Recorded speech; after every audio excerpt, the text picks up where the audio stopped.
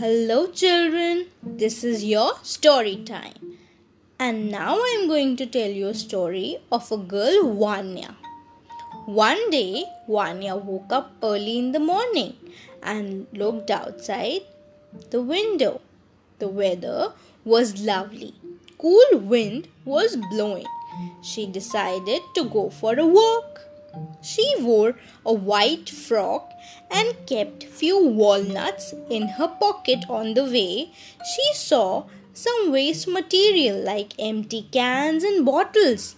She cleaned the place and washed her hands with water and soap. Her mother was very happy.